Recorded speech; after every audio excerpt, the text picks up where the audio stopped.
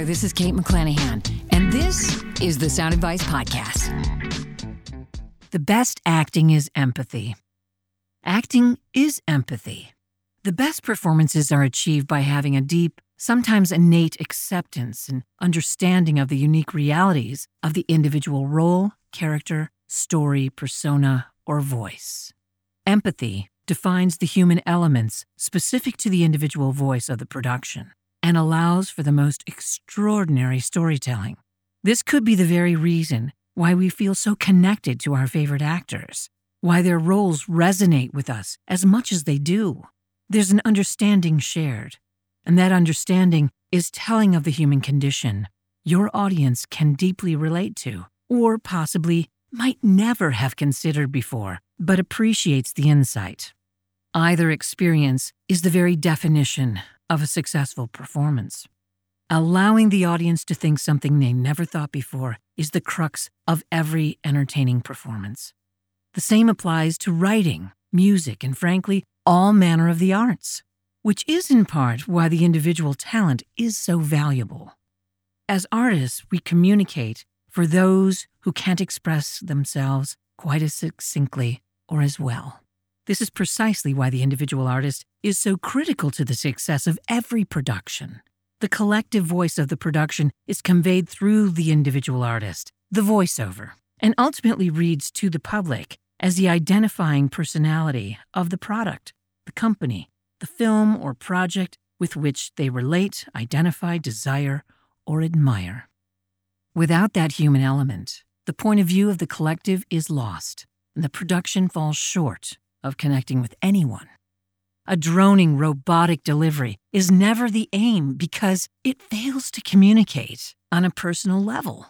Yet scores of voice talent, especially those with little or no training, tend to make a habit of limiting themselves. This by boxing it, trying to cookie cutter it.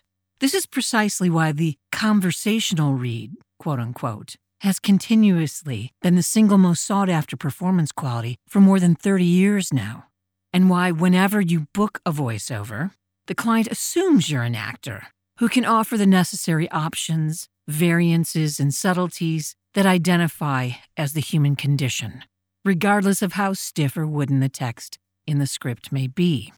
In fact, the more the text is written like a print ad, or, and just as bad, a list of warnings on a medicine bottle, the more the client requires your imagination, your point of view, and your personality to convey a conversational, thoughtful tone. In fact, the production is counting on it. But then that means you need to sound like you know what you're talking about, like you know and can relate to what you're saying. You can't fake that. You have to relate. Relating is that empathy I'm referring to. Relating is acting, pure and simple. You can't fake relating. You either do or you don't. And why the very best acting, the greatest performances empathize and understand on a very deep, very natural, intrinsic level. That takes practice. It can only come about through conditioning. You have to train, like an athlete, with material that might initially read as extremely commercial or selly. Mastering the art of delivering a natural, yet commercial voiceover can ultimately elevate everything you do as an actor.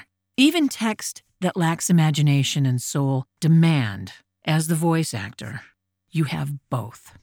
Therefore, everything on the page must sound as if this is what you know for yourself to be true. This is what you think.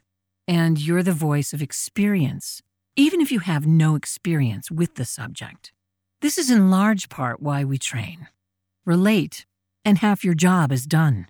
You're paid to have a pulse. You're paid to understand the viewpoint of your role, which typically conveys the overall point of view of the client, the story, the product or service, or it completely counters those things by design. The point of view you convey is generally one you likely already assume on your own.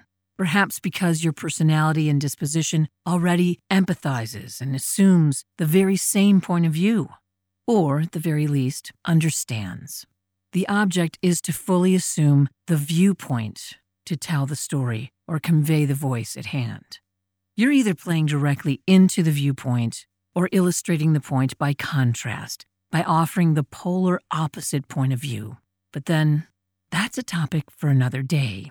Compare and contrast. This is Kate McClanahan. This has been the Sound Advice Podcast. To find out more about voiceover and our process, check out voiceoverinfo.com.